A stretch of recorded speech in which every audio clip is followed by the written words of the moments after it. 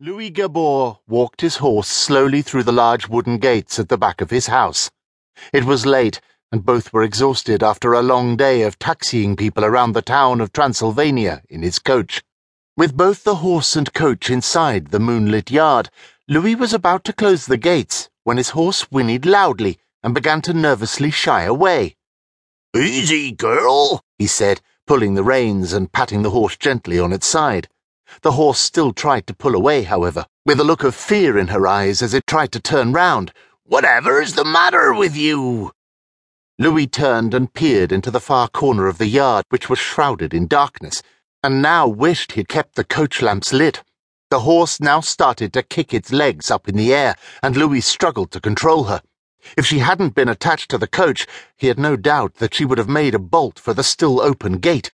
What could be spooking her so much, he wondered. Could it be some kind of wild animal that had crept into the yard? As he continued to stare into the shadows, he caught a movement. There was something there, hiding in the dark. The hairs on the back of his neck stood up, and he felt an icy cold chill run down his spine. He then saw the outline of a tall figure whose eyes were staring back at him. "Who's there?" he called out, his voice trembling with fear. The figure advanced slowly towards him, and he could make out a large black cape wrapped around its body. Louis felt the strength go from his legs, and he let go of the reins.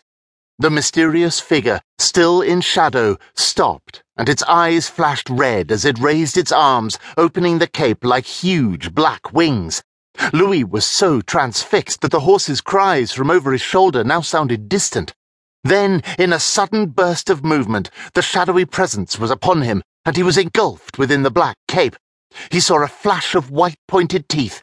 Then everything went black. Mary Schulman bolted upright in her bed.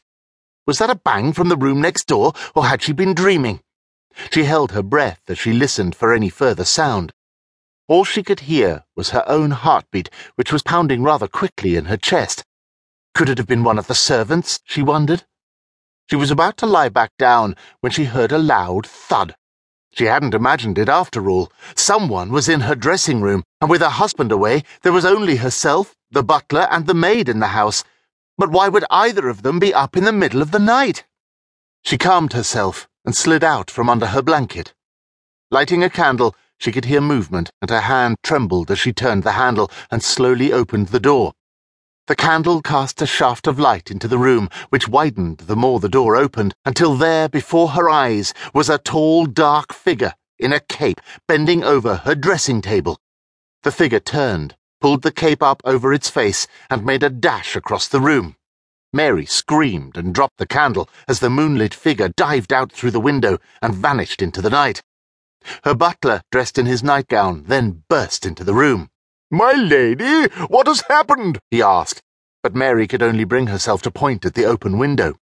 He rushed across the room and looked out.